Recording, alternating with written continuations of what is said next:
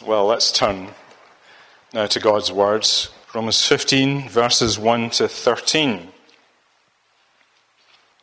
And before we read, let's bow our heads again in prayer. Let's pray. Heavenly Father, we come to your word thanking you for it and the access we have to it. We pray that as we gather now to hear your word preached, you would open our hearts and our ears and our eyes to see all that you would say to us. In Jesus' name, amen. So Paul has been talking about those who are weak and those who are strong in chapter 14, and we'll say more about that in a moment. But chapter 15, verse 1. We who are strong have an obligation to bear with the failings of the weak and not to please ourselves. Let each of us please his neighbour for his good, to build him up. For Christ did not please himself, but as it is written, the reproaches of those who reproached you fell on me. For whatever is written in the former days was written for our instruction, that through endurance and through the encouragement of the Scriptures we might have hope. May the God of endurance and encouragement grant you to live in such harmony with one another and in accord with Christ Jesus, that together you may with one voice glorify the God and Father of our Lord Jesus Christ.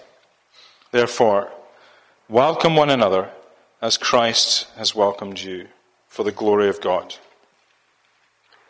For I tell you that Christ became a servant to the circumcised to show God's truthfulness, in order to confirm the promises given to the patriarchs, and in order that the Gentiles might glorify God for his mercy. As it is written, therefore I will praise you among the Gentiles and sing to your name. And again it is said, rejoice, O Gentiles, with this people. And again, praise the Lord, all you Gentiles, and let all the peoples extol him. And again Isaiah says, the root of Jesse will come, even he who arises to rule the Gentiles. In him will the Gentiles hope. May the God of hope fill you with all joy and peace in believing, so that by the power of the Holy Spirit you may abound in hope.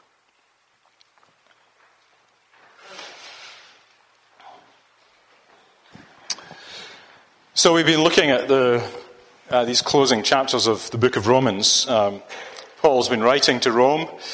He's never been to Rome. He's on his way to Rome, as we'll see later in the chapter, and at some other time. But he's going to make his way there, and he's intending to go to Spain.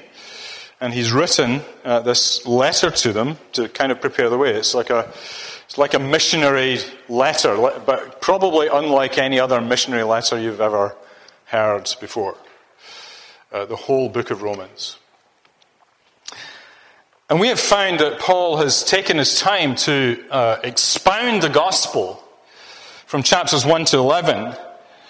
And as he has done so, he then moves into chapter 12 and begins with a therefore, which means that everything that follows after this is the implication of the gospel that he's preached in or explained in chapters 1 to 11.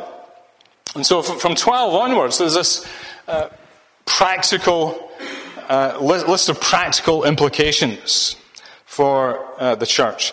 And it's really important that we see that this is not simply an afterthought that Paul has. You know, I've explained all the gospel to you, and that's all you need. But, oh, by the way, just a couple of little practical tips and tricks to help you get along a bit better.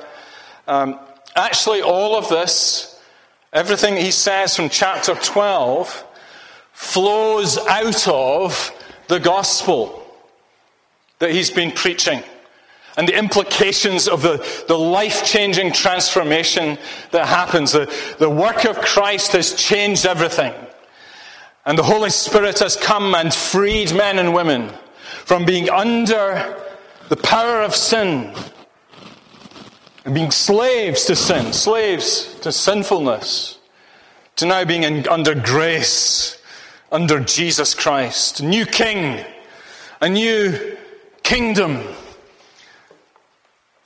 It's like as I've said before, you've kind of emigrated from one country to another, and now you've got to learn all the ways of the new kingdom in this wonderful state of grace that you're in. So all these implications flow out of the power of the gospel into our lives. And that power of the gospel brings about our complete salvation. As we've seen, it's a salvation that begins in eternity past and carries us all the way through to eternity future. And in the middle of it, God intervenes by sending Christ to come into history. And then later on, in fullness of time, God comes by His Spirit through the gospel to us personally. And we receive Him. And we receive a new life. And we become new people in Christ. So where God seems to break into our lives. Isn't it an amazing thing? Isn't it a wonderful thing? When you reflect back on how you became a Christian, that God would break into your life somehow. For many of us, we didn't want it. Some of you have had no choice. You've been growing up in a Christian family. But one day, we will all bless God. He broke into our lives in various ways. And He received us. And took us and gave us to His Son, Jesus Christ. And we've been transformed. So that we can now accept and approve of the will of God for our lives. That we can say that this will of God for our lives is perfect and acceptable to us. So it's no surprise then, when you think about how this gospel works out, that Paul expects us to take seriously the imperatives, the commands, instructions, exhortations that he gives us in these chapters. And chapters 12 through to 15, verse 13, he's particularly concerned about relations within the church. How do church members get on with one another? How do we help one another? How do we encourage one another, and so on? And so I'm going to look at this passage. I'm not going to look at all of it. I think it's too much. I think if you want, I don't know if this is helpful, but there are kind of two movements, and in each in this passage I read, and in each movement there are kind of three phases. So I don't know if that's too complicated. If you think of a 3 and then a 3, there's two movements, one after the other. But 1 to 6, the first movement is in 1 to 6, and the second movement is from 7 to 13. And within those two sections, there's 3 phases. Each of them has 3 phases. The first phase is an imperative and a commandment, if you like. And you can see them there in verse 2. Let each of us please his neighbour for his good, to build him up. And then in verse 7, in the second section, therefore welcome one another as Christ has welcomed you for the glory of God. I think if you've got an ESV, there's a kind of section division after verse 7. Personally, I think it should come after 6. Just easier. But take it or leave it. So there's imperatives. Then it moves on which leads us to Christ himself. It's always really important that when we see imperatives, commandments, we move to Christ. And we start thinking about Christ, because you can't do anything without Christ and his strength and his power. That's why we need to be saved, isn't it? We're lost in our sin and we need to be saved. None of us can ever be righteous by ourselves. We need a Savior. And so and even as Christians, we need to continually be turning to Jesus Christ. Facing him. Looking at him. And it's as we see his glory, as we were thinking this morning, he changes our lives from one degree of glory to another. And then the third phase, if you like, is a vision that Paul presents for the lives of his believers. And I should have read some verses earlier, but we'll move on. About how they are so a vision for the lives of his believers. So verses 5 and 6, he has this kind of wish, doesn't he? May the God of endurance and encouragement grant you to live in such harmony with one another and in accord with Jesus Christ, that together you may with one voice glorify the God and Father of our Lord Jesus Christ. And then right at the end, 13, may the God of hope fill you with all joy and peace in believing, so that by the power of the Holy Spirit you may abound in hope. So I want to just work through those three phases, if you like. First of all, let's think about the commands here. Not to please yourself, but to welcome one another. That command to not please yourself in verse 2 is founded upon an obligation that's put upon the strong to bear with the weakness of the weak. Now, we've already looked at this notion of the idea of the weak believer and the strong believer. And we've talked about the idea of being a weak believer, and having strong faith. Weak faith. Let me just think about weak faith for a second. Weak faith is when you come to church unencumbered with baggage from your past life. So not unencumbered, but encumbered. Weak faith is when you come to church and you're encumbered by baggage from your past life. And you have certain things that bind your conscience. And there is a weakness in your faith. And yet, at the same time, it is not founded upon the truth of the gospel. And so here you have a case of somebody who has weak faith, because it's not founded on the gospel, but at the same time can have strong convictions about things. Now, this is a bit of a paradox. Because sometimes Christians get mixed up thinking that because somebody has strong convictions about something, it might look like it's got strong faith. That person's got strong faith. Have a strong conviction about something, he must have strong faith. But actually, Paul is not is not sure about that at all. In fact, he thinks the opposite. Sometimes people with strong convictions about things are because they have weak faith and they're not actually sure, so they double down on it. And so you can just imagine when, the issue for the Romans is you've got Gentiles who've come in from a background, a pagan background perhaps, Gentiles who've become Christians.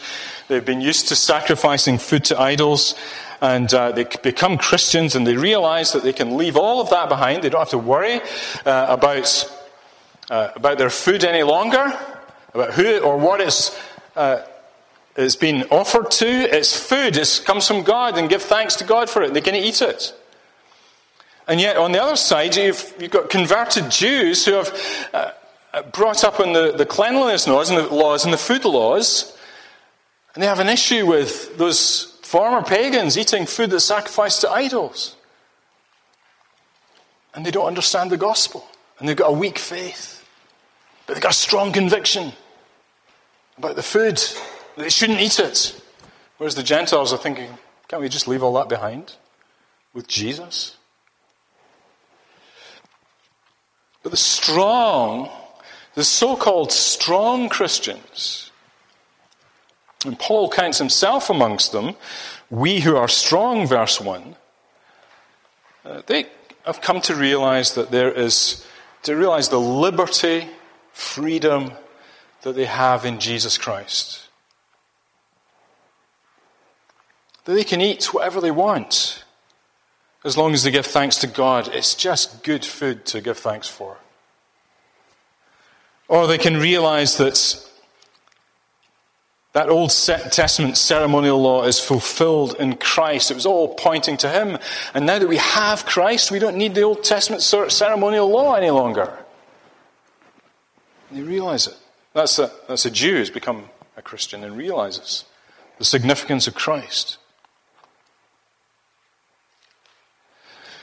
Now, the point is that in just working through all this and thinking through all this, is that whether you're a weak Christian or a strong Christian, however you want to define it, one's views on these kinds of matters can generate tensions and divisions in the church.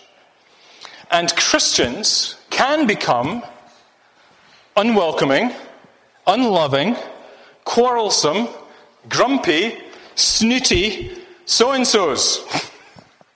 Any of those here this evening? And that may be satisfying to your ego if you're like that, because you're just always pointing out things to people. What's wrong with them? You may, in your own mind, you may formulate convincing justifications as to why you should point all these things out to people.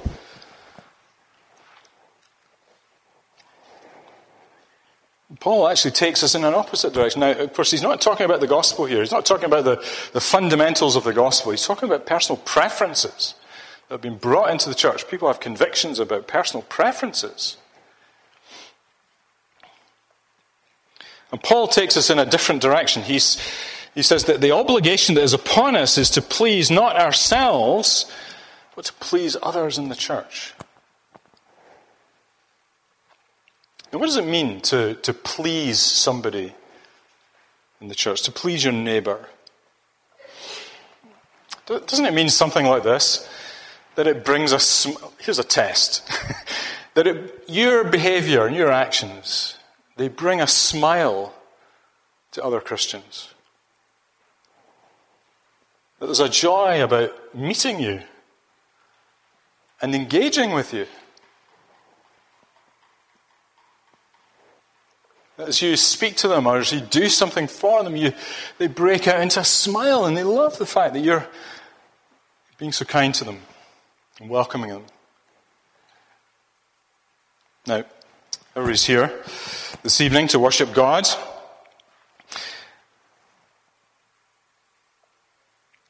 But just think about so you're here to focus on God, but let me just think about the other dimension. What about these other people who are with you worshipping God this evening? Have you come here with a view to do something or say something to these other people? You might help them, bring a smile to their face to please them. And the sad fact is that most people, when they come to church or meet with other Christians for something, they tend to look at what they can get out of a service like this. What am I going to get out of this service? How am I going to be blessed? How am I going to be pleased with what I experience here? And if you're new to an area and you want to go and find a new church, you might fall into that habit of saying, what is that church going to give me as I go to this church? Or maybe you're already, as you all are, you're in the church already. You're mingling with people, but you're constantly wondering, what am I getting out of this? What am I getting out of this? Can I just say, you're totally missing the point. You're a person of weak faith, can I say? You have no idea what you're doing here.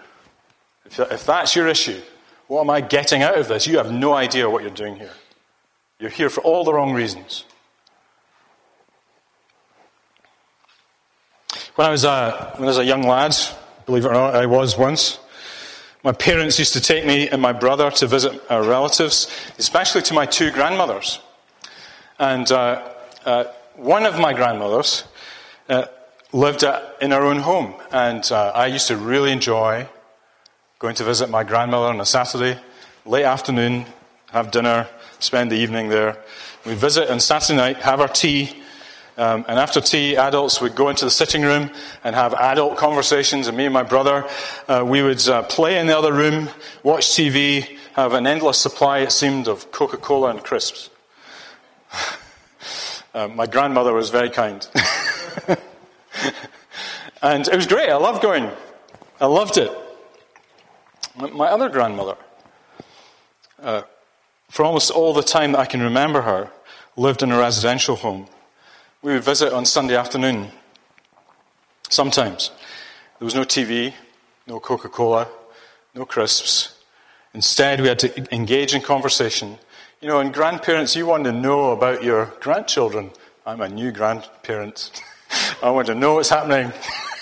But some of you have done this for longer. You want to know about your grandchildren. You want to ask them questions. You want to talk to them. And as little kids, sometimes we can't be bothered. You know, isn't that, well, you're smiling. Sometimes we just don't want to do it. I'd rather be somewhere else, watching TV, eating crisps and drinking Coke. And to my shame, I look back on that, to my shame, I was interested in visiting one grandmother, not particularly interested in visiting the other. Why? Because I was thinking about what I was going to get out of it. And sometimes we think about the church like that. I'm not sure I like this church. I think I'll try and find another one. And you end up being the kind of person that seems to float around. And you actually make a virtue of it. You say, well, I don't have to be a member of any church. I'm a Christian. I love all churches. And I've heard people say this. I love all churches. I can go to any church I like, and I love it. And it's lovely. And but they never actually have to deal with real people in real life. Because they're just all floating around all the time. Never involved. What's your attitude to worship, gathering with God's people? Paul says in the church, don't be selfish. Seek to please your neighbour. Seek to build him up or her up in the faith. Welcome them. Receive them.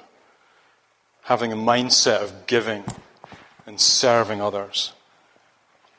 And Paul says this obligation. This is the obligation that flows from the gospel. Well, that's the first thing.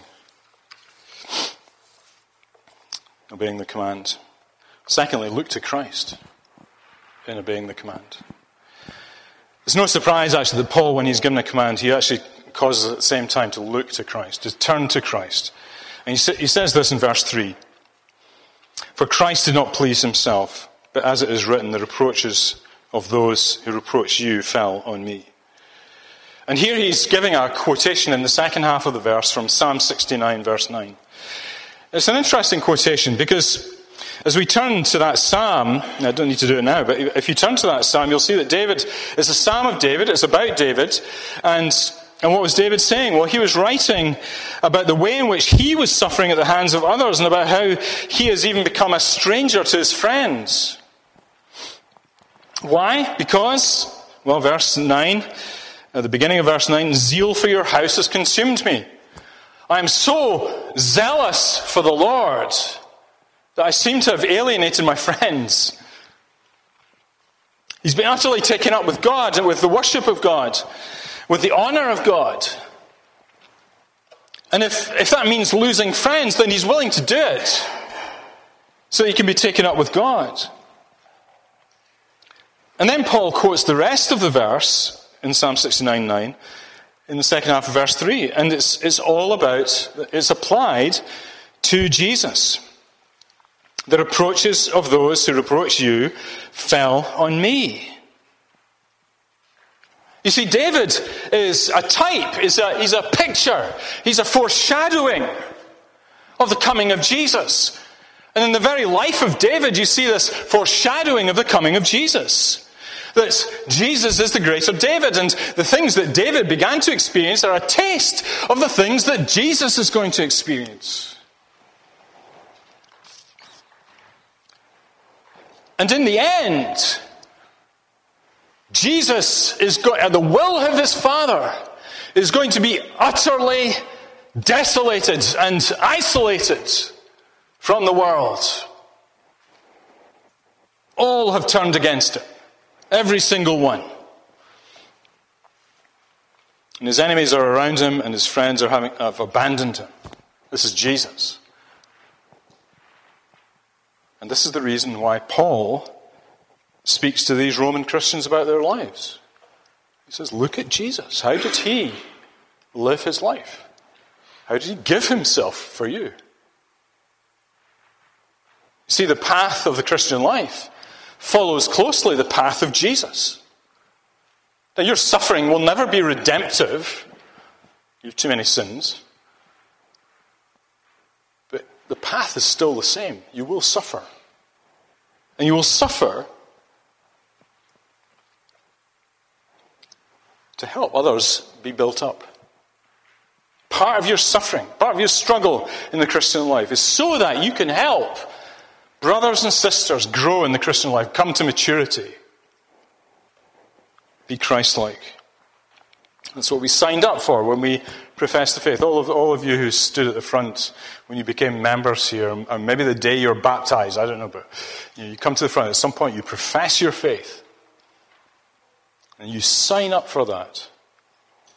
You sign up for it. You're grafted into the body of Christ. You become part of Him.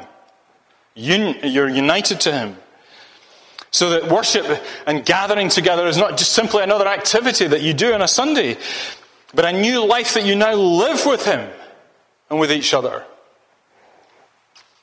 And it's all for the good of us all.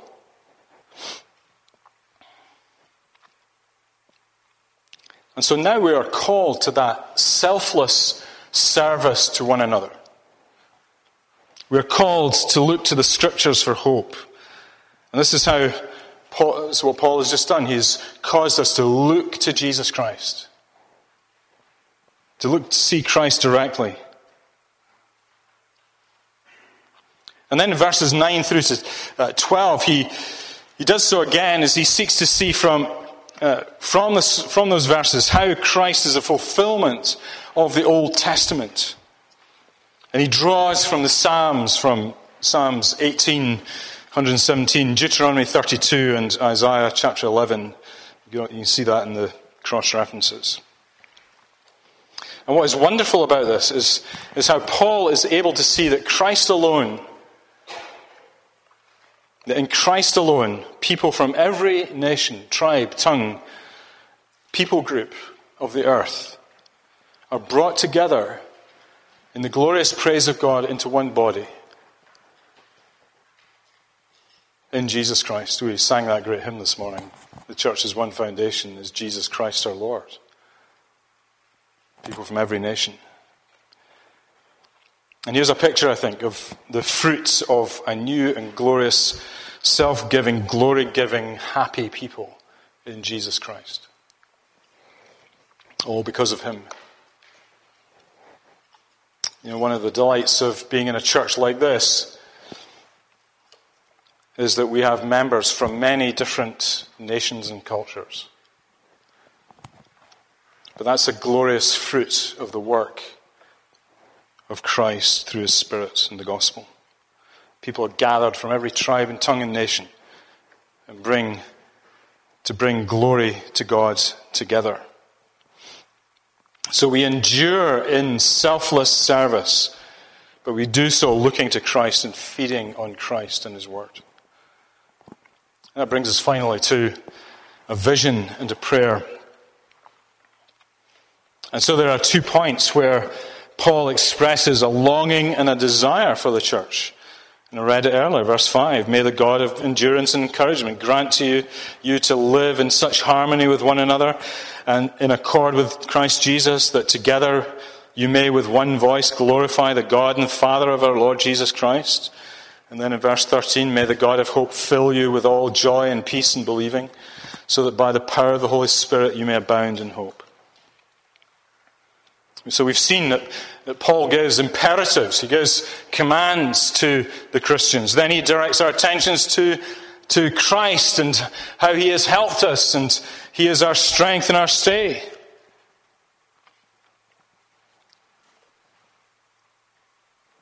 But we cannot do that on our own. We rely on God to bring His help to us.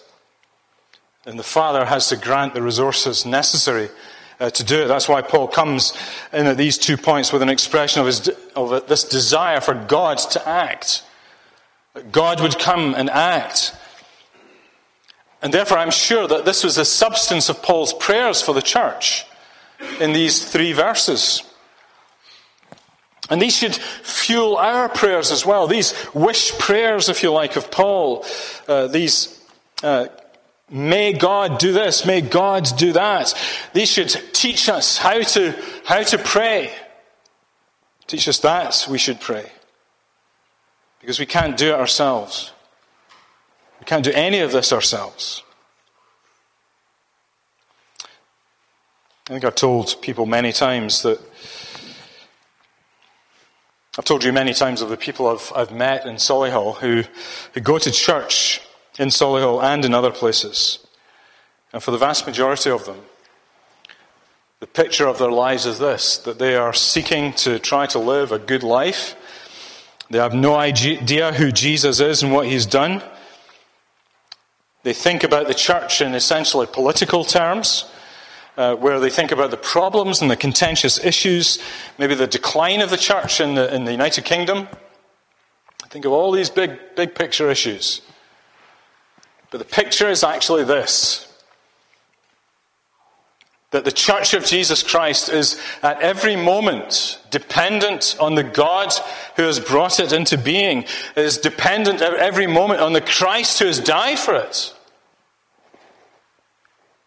And that the picture of the Christian life is therefore a life of selfless devotion to Him and to others, loving and welcoming Him and loving and welcoming others. Looking to God to grant the resources that are necessary to provide everything that the church cannot do for itself. Such that before us is this wonderful picture of the church at peace with itself.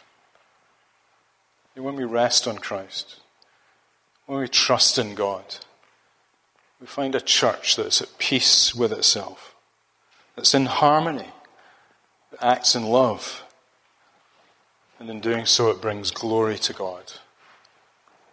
So that when visitors come in, they say, there's something amazing going on here. I don't know what it is, but there's something about these people, how they love one another, how they seem to just get on with one another. How glorious is the Church of Jesus Christ. We have a living hope in the glorious resurrection and of the new heavens and the new earth. That shapes everything for us. So look to God for this. Don't just try harder.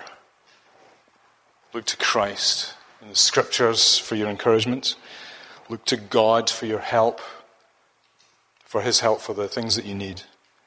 Look ahead to the glorious consummation of all things. Let's pray.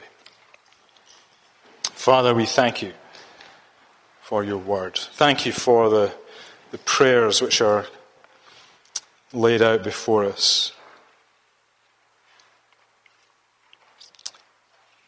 May the God of endurance and encouragement grant you to live in such harmony with one another, in accord with Christ Jesus, that together you may with one voice glorify the God and Father of our Lord Jesus Christ. We pray that for ourselves. And also, may the God of hope fill you with all joy and peace in believing, so that by the power of the Holy Spirit you may abound in hope. O Lord, send your Holy Spirit amongst us. May we know His power, that we might live in harmony, hope, peace, and joy. In Jesus' name, amen.